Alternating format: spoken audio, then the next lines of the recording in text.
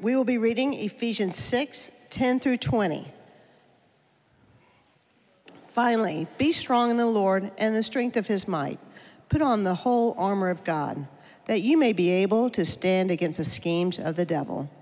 For we do not wrestle against flesh and blood, but against the rulers, against the authorities, against the cosmic powers over this present darkness, against the spiritual forces of evil in the heavenly places.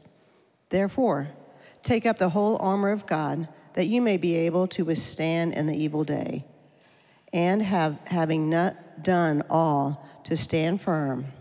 Stand, therefore, having fastened on the belt of truth, and having put on the breastplate of righteousness. And as shoes for your feet, having put on the readiness given by the gospel of peace. In all circumstances, take up the shield of faith, with which you can extinguish all the flaming darts of the evil one, and take the helmet of salvation and the sword of the Spirit, which is the word of God, praying at all times in the Spirit with all prayer and supplication. To that end, keep alert with all perseverance, making supplication for all the saints, and also for me, that words may be given to me in opening my mouth boldly to proclaim the mystery of the gospel, for which I am an ambassador in chains, that I may declare it boldly as I ought to speak. This is the word of the Lord. Well, good morning. It's a great joy to be with you today. Haven't gotten used to that yet. Will you bow your heads and pray with me? Father, as we come to this passage, as we get a glimpse of what spiritual conflict looks like, as we come to understand that there is real war out there, there's a real battle that's waging in this world, that there are forces of darkness that want to destroy us, that want to destroy our faith in your Son, Jesus Christ. We thank you that we stand in your righteousness, that we stand in Christ, that we are resurrected in him, that we have that resurrection power in us, that our hearts are filled with your Spirit, that we are seated at the right hand, we are in Christ, seated at the right hand of God the Father who reigns on high. We thank you that we have that hope. Would you strengthen us? Would you encourage us today? May your word ring true in our hearts, and may your Spirit illuminate it, that we might see Christ in all his glory. It's in his name that we pray. Amen. Well, it's a great joy to be with you guys. I'm real privileged to be finishing up Ephesians with you. What a wonderful book. I hope it's been rich for you as you hear from the Apostle Paul in his letter to a church that he planted. I hope that it's encouraged you and strengthened you. Paul ends his letter with this great charge, this great encouragement to the church to stand firm in the spiritual conflict that's raging about them. As Mike said, my wife and I were missionaries to India. About 2010, finished up RTS here at RTS Orlando at the seminary, and we moved out to India. And I'll never forget my first few months were in a small local church, local language church, in a very poor urban community in the city that we were living in. And there's a certain season during this church's ministry that I'll remember that where the church came under incredible spiritual attack. Time after time, individuals in the church were getting demon-possessed. And I remember this one particular time, this young man who had been coming to the church, who was from a Muslim background, and the pastor of the church, is a Presbyterian church, by the way. The pastor of the church, we'll call him, his name is Pastor Raj, and he was vigilant in prayer, vigilant in ministering to these people who were coming under demon possession and demon attack. And there's this particular Muslim background man who succumbed to demon possession, and it was really serious. He was perfectly healthy otherwise, but was comatose for over a week. And Pastor Raj would go to him day after day, sit by this man's bedside and pray and struggle and sing and read scripture. Nothing would happen. Now, I don't know if you've ever experienced that in Baldwin Park or in Winter Park, Orlando. It was very new to me, very new experience for me. And this didn't seem like your garden variety type of demon. This seemed really serious. And so I remember one day when Pastor Raj calls me and says, "Jonathan, would you come help me? I don't really know what to do." And here I am, fresh out of seminary. I got some Greek I could give you. we didn't have exorcism class at RTS, and struggling with fear, legit fear, to go and be by this man's bedside as this man and the guy is speaking in languages that he didn't know. He's speaking knowledge that he didn't have in voices that weren't his own. I was afraid that he would say, "I've heard of Jesus, I've heard of Paul, but who are you?" What if he said that? I'm of no significance. But I was concerned, I was afraid, and maybe it's hard for us to understand that. Maybe it's hard for us to even conceive of something like that, living in a very materialist and mechanistic Western world that we live in it. But the reason I'm telling you this story is because I think our Indian brothers and sisters and much of the church around the world, and certainly Paul the Apostle, have a perspective. They have a privilege or a benefit that we don't have because they have a perspective on spiritual warfare that a lot of us miss in the West. They live in a world where the spiritual darkness around them is palpable, where there's a real sense of that waging war because it's right there in front of them. And we don't get to see that very often with our eyes, at least like that. And so we can sometimes begin to think that maybe it's not real. Maybe it's too far removed from us that it doesn't really affect us. Or maybe we're just too distracted by our cell phones and our TV and our busyness of life that we don't notice the cosmic conflict that's going on. And what Paul wants you to know today is that this is real, that there is a real cosmic conflict, that there's a very real enemy of Jesus. And the devil will and is using every means necessary to destroy your faith and all the faith of believers in Jesus. And Paul wants you to know how to engage in this conflict, in this war. And there are 4 questions that this passage answers for us. You can take notes in your bulletin if you like. But 4 things he answers for us. Who are we at war with? Second, what has God given us for the battle? Third, how do we fight the battle? And fourth, why? Why do we even bother? Why do we fight the battle? First, who are we at war with? Look at verses 10 to 12 with me. The first question that we really need to answer, especially if you're not a believer yet in Jesus, but even if you are a Christian, this is pertinent to you. Where does evil come from in the world? Where does evil come from in the world? And I just want to propose quickly, we're not going to spend a lot of time on this, but 3 common views that you'll see around the world, a lot of them represented here in the States, but 3 views that you'll see about where evil comes from in the world. And the first view, quite common, that you'll see around us is that evil is seen as something out there. Evil is systemic. It's institutionalized. It's not in here. It's out there. It's as if evil has been baked into the cultural artifacts of a nation. And this view sees individual people as essentially good, but it's the systems that are broken. It's the cultures that are evil. We need to protect from those things. Second view sees evil primarily within. Evil is baked into human nature. Evil hearts, evil ideas. People are essentially bad. It's not so much the systems and the culture that's the problem, it's us. There's a third view, one that you see more in pagan countries around the world today.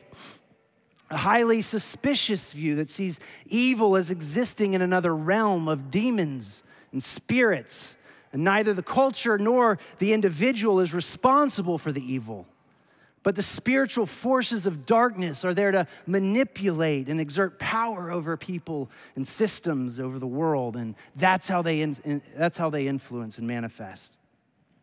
So which of those three views is right? Well, on one hand, they're all wrong, but they all contain an aspect of a much fuller view of evil that the Bible explains. Many places in the world, the flesh and the devil are allied against us and against Jesus and his kingdom, and they will stop at nothing and any means possible to destroy your faith. All these things, and behind the scenes, what we see from Paul is that the devil and the forces of darkness are exerting their force, their power through these things to destroy our faith. Look at verse 12 with me. Paul says, "We do not wrestle against flesh and blood, but against the rulers, against the authorities, against the cosmic powers over this present darkness, against the spiritual forces of evil in the heavenly places." There are four things that this verse tells us about our enemy. First, our enemy is spiritual, not physical. This is not a flesh and blood conflict. Paul is not saying the enemy is the other political party out there. Paul had a ton of flesh and blood conflict, didn't he? In fact, this letter, Ephesians, he's writing from prison, right? He's writing from prison. He wrote a bunch of his letters from prison, and he never once said that his enemy was Nero, the emperor of Rome. Throughout Acts, we see this many times that there is real flesh and blood conflict that Paul is engaged in with political authorities, with other Christians.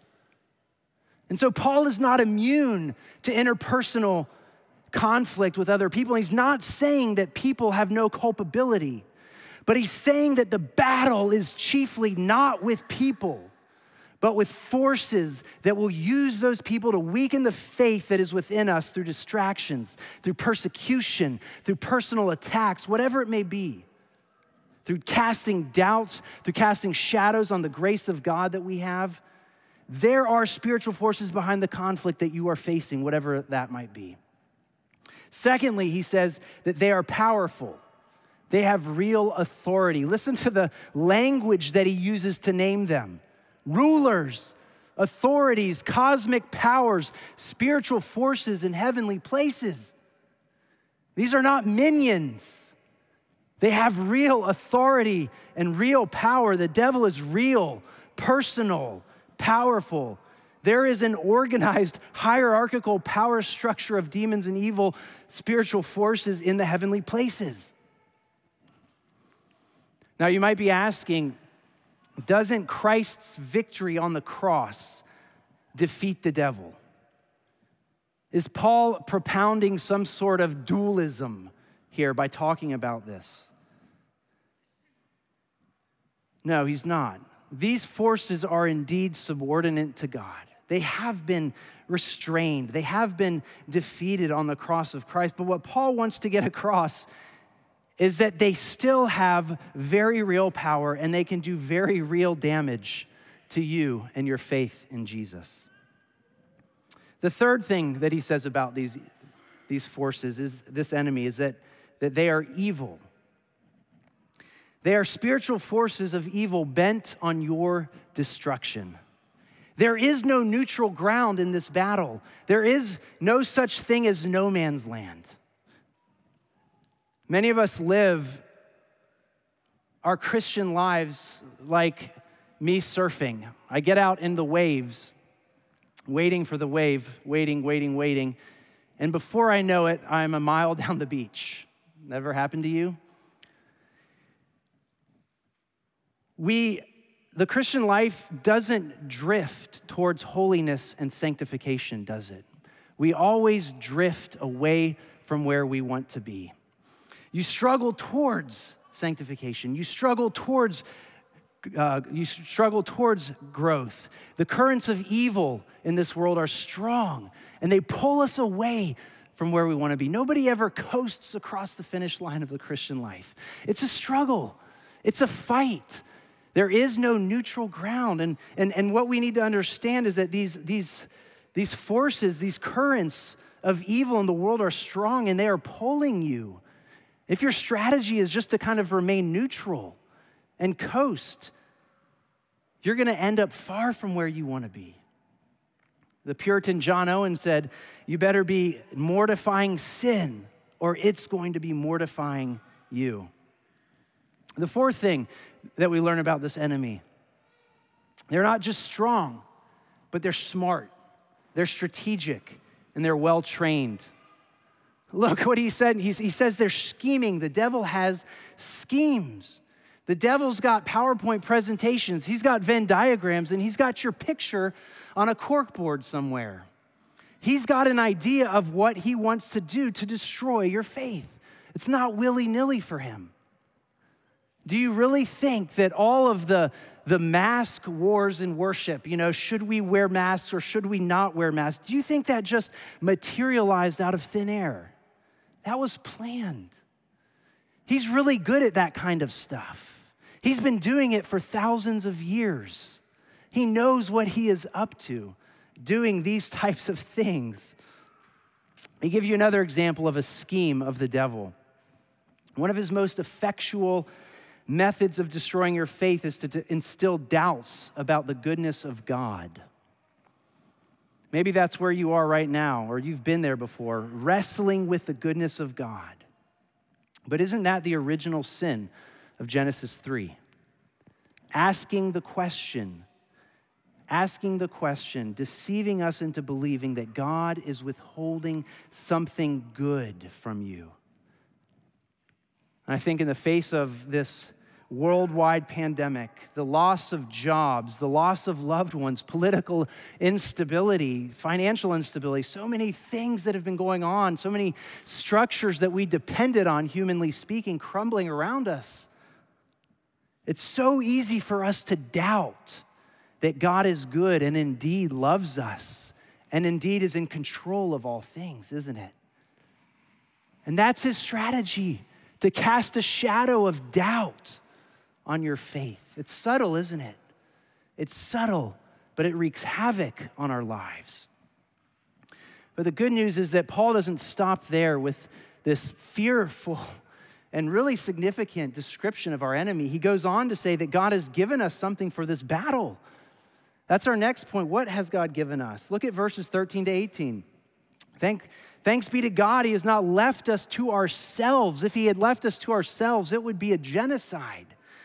Ephesians 2, we are dead in our trespasses and sins. How do you fight a battle if you're dead? You don't.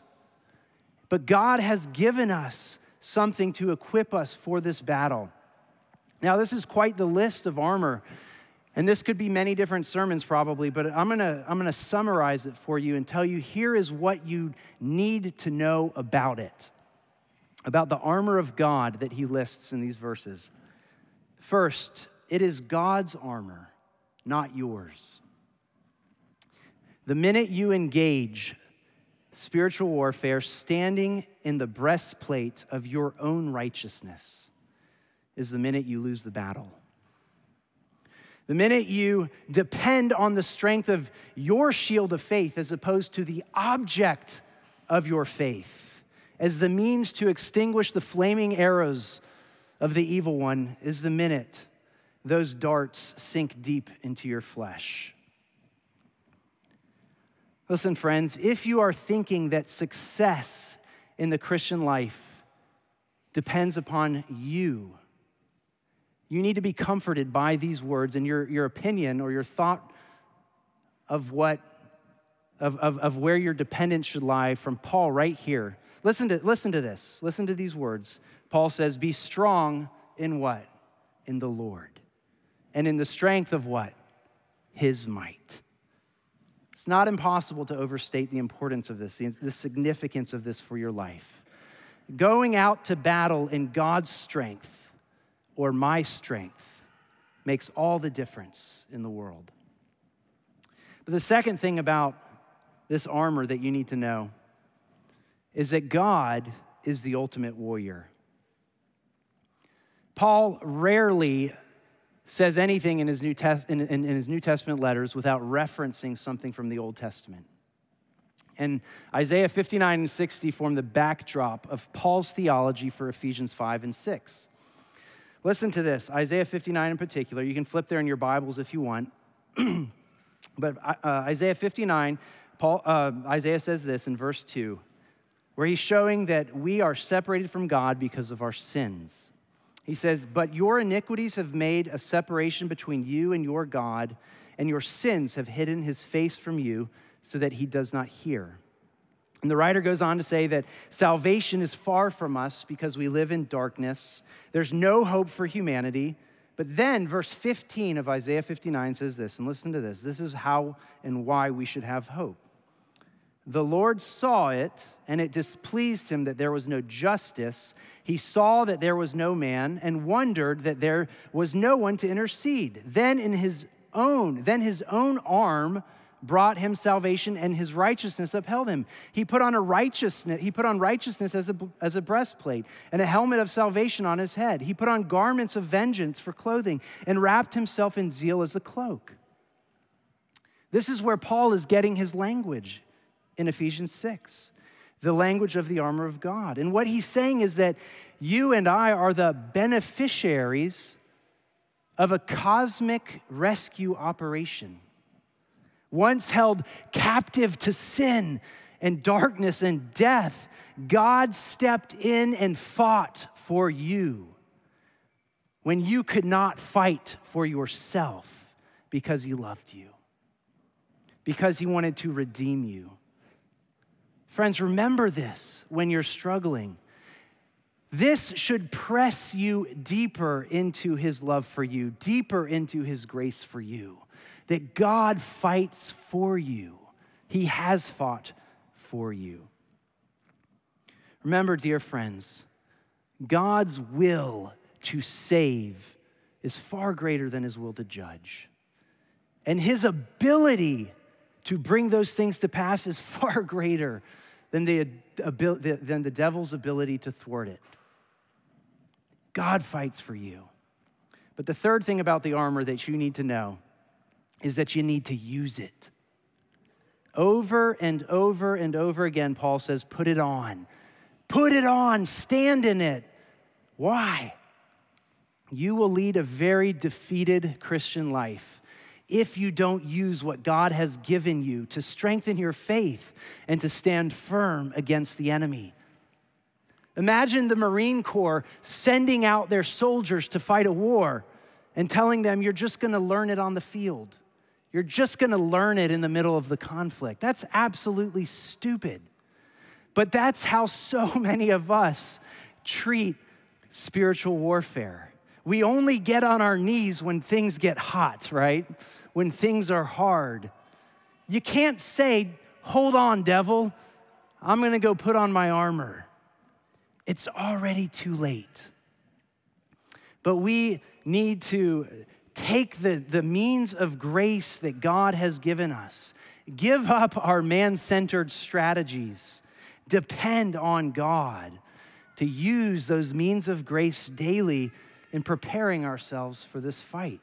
We need to use what God has given us.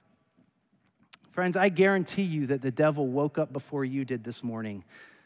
I guarantee you that he started working on your heart, casting doubt, a shadow of doubt over the promises of God in your life, encouraging you to forget who you are in Christ. I guarantee you that he's working overtime on your heart before your eyelids even open in the morning. We need to use what God has given us to fight him.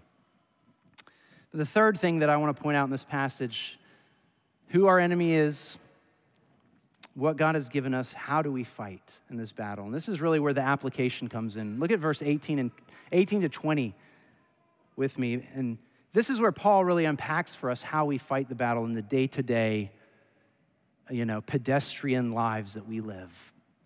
The first thing he says is that we are to keep alert with all perseverance. Look at verse 18. Keep alert with all perseverance. Friends, if you hear nothing else, my goal today is for you to be awakened to this reality of spiritual warfare. that we would stop sleeping on this point, that we would be awakened to this reality and persevere in the battle within the means that God provides, to be proactive, to use those means of grace in your life, the means that God has appointed for your good and your growth.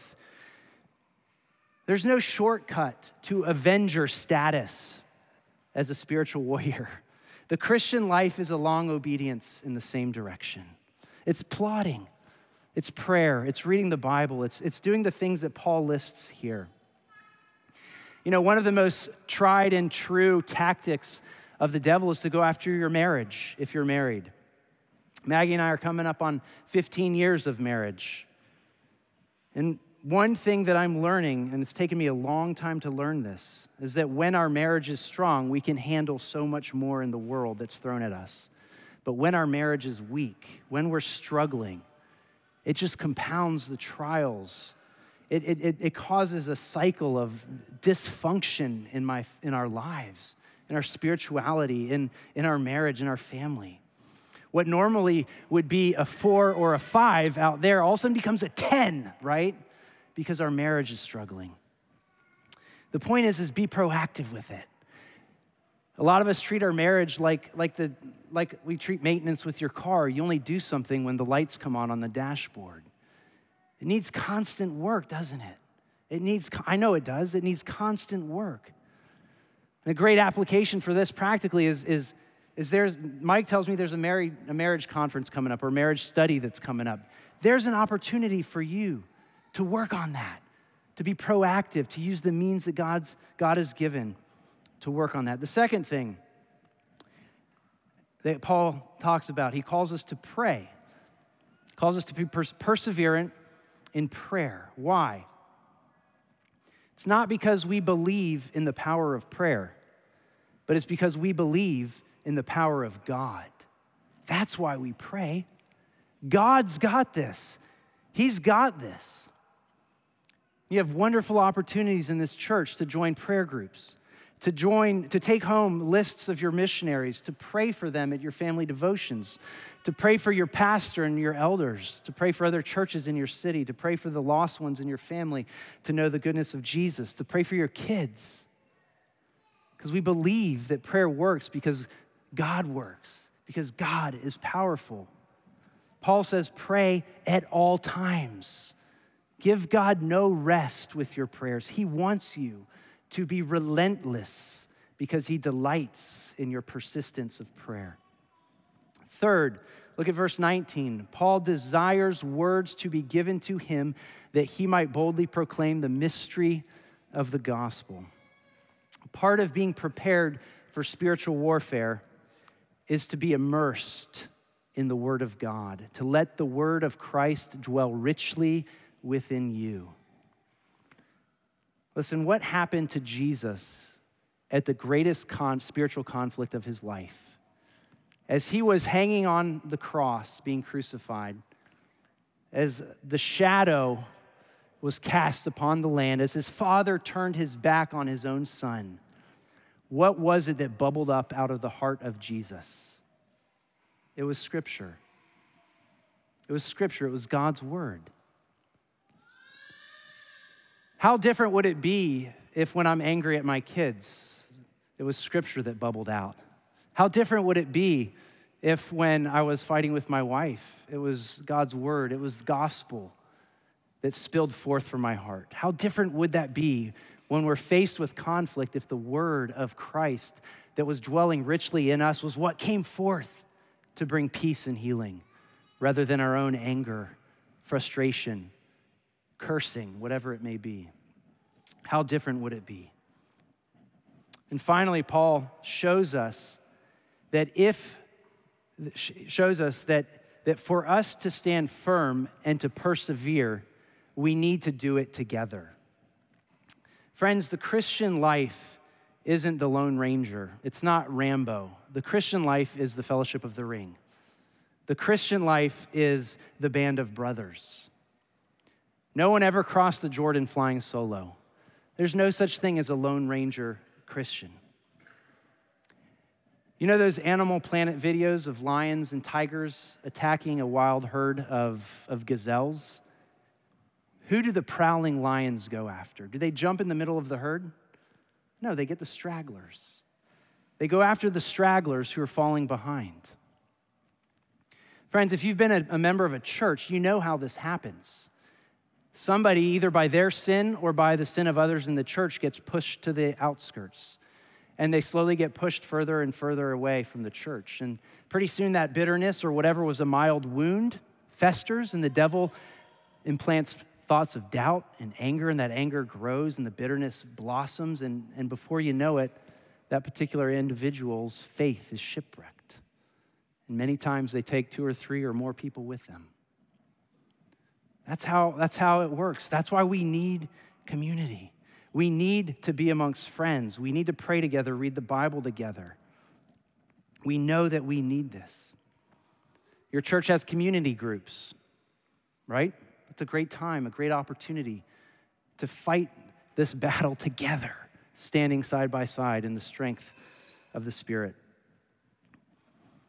So we talked about who our enemy is, what God has given us to fight the battle, how we fight it with the means of grace, and thirdly, why should we fight? And I'll end with this. Where do we get the courage, the perseverance, the wherewithal, the strength to continue in the fight? Why not just give up? I'll never forget, as a pastor of a church in India, one Sunday, the joy that this young couple had as they came to me to tell me that they were finally pregnant. The boy's name was Ashish, the girl's name was Sarah, and they were just thrilled to finally be pregnant. After service, we prayed together, just rejoicing that the Lord had given them this baby in her womb that they'd been praying for so long. Ashish was a new believer. Their marriage was actually the first wedding of our church plant. Ashish was a new believer, came from a Hindu background. When he first came to Jesus, his stepmother threatened him. Now, many of you coming to Jesus might not feel the same type of oppression and conflict when you become Christians, but in many parts of the world, when you become a Christian, you're leaving something else, and it creates great conflict. And when he became a Christian, he was leaving Hinduism and a tradition, thousands of year old tradition of his family. And his stepmother said to him, "If you become a Christian, I will take everything from you." And he said, "I'm still going to be a Christian." So she sued him for all of his inheritance, which included land, a house, and a lot of investments. And he lost everything to follow Jesus. Well, he got married to Sarah, this Christian girl from our church. His stepmother was furious. She said, "If you marry this Christian woman, I will curse you." And she placed a curse on him and said, and she said that may your first son die. That was the curse she placed on him. She was into Hindu witchcraft and stuff. Well, you can imagine the anxiety that Ashish and Sarah felt as this baby grew within her womb, knowing that there was a curse that his stepmother placed upon them. And we prayed for that little boy. But that little boy was born at 26 weeks. His name was Isaac. And the little guy fought for his life day after day in the NICU of the hospital. Our whole church prayed and fasted, took turns around the clock with them at the hospital, and we even baptized him in his little incubator or whatever it's called in the NICU.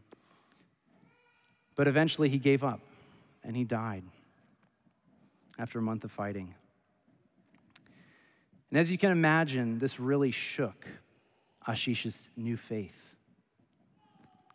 And I'll never forget the question he asked me. It shook mine. It is one of the hardest things I could ever imagine. And I'll never forget the question that he asked me. He said, "I thought Jesus was more powerful than the curse. I thought Jesus was more powerful than that curse that took my boy." And it was one of those moments that God really did give me words to say because I was at an utter loss. And I said, "I don't know why God allowed this to happen to your son, but I know for a fact that the curse that took Isaac's body cannot touch Isaac's soul. Isaac will rise again to everlasting life because we believe that Jesus, our Savior, not only took the curse upon himself, but Galatians says that he became a curse for us. He became a curse for us on the cross. So when you see that, and when you begin to see what Jesus did for you, that he took off his armor and took the full brunt of the fiery darts of the evil one into his flesh, when you begin to see that he did that for you, that he took the curse that we all deserve because of our sin upon himself, the curse, and died a sinner's death. When you begin to see that, and you begin to see that he is also raised from the dead, that he raised victorious on your behalf, not being defeated by his enemies, but also not defeating them with the sword or with political power, but by laying down his own life. When you begin to see that Jesus dove headlong into spiritual conflict, into the pool of demons and the devil, by becoming the curse for us and dying the death of one who's supposed to be cursed, but rising into, when you see that with your heart, you begin to see how much God loves you. You begin to see what he's done for you because of his great love for you. And that's what gives us strength to stand firm. That's what gives us power to pray. That's what gives us hope in the face of spiritual conflict. That Jesus is victorious. That he's gone to the grave and he defeated the Lion of Judah, became victorious by becoming a slaughtered lamb and rising again to lead his people triumphantly in victory, following the Lamb into victory. So we have that. And the good news there's a lot of good news, but one of the really good news about Ashish and Sarah is that 2 years to the day, on the death anniversary of their son Isaac, the Lord gave them a daughter, a healthy, beautiful daughter named Ira. And we gave thanks to the Lord for blessing them with that. A covenant memory for them of the faithfulness of God and the love of God to them. Will you bow your heads and pray with me? God, we just ask right now that you would help us in our hearts to see not only that there is a raging spiritual conflict around us, but maybe even the greater reality of your love for us, that you love us, that you have jumped into the spiritual mess that is our world and defeated it by dying and succumbing to it, but rising again to new life, that we also may in resurrection life follow you, Lord Jesus, our champion, into victory. May you encourage our hearts and strengthen those with weak faith, humble those that are proud, and help us all to be just far more dependent and pressed into your love for us, because you indeed fight for us. It's in Christ's name we pray. Amen.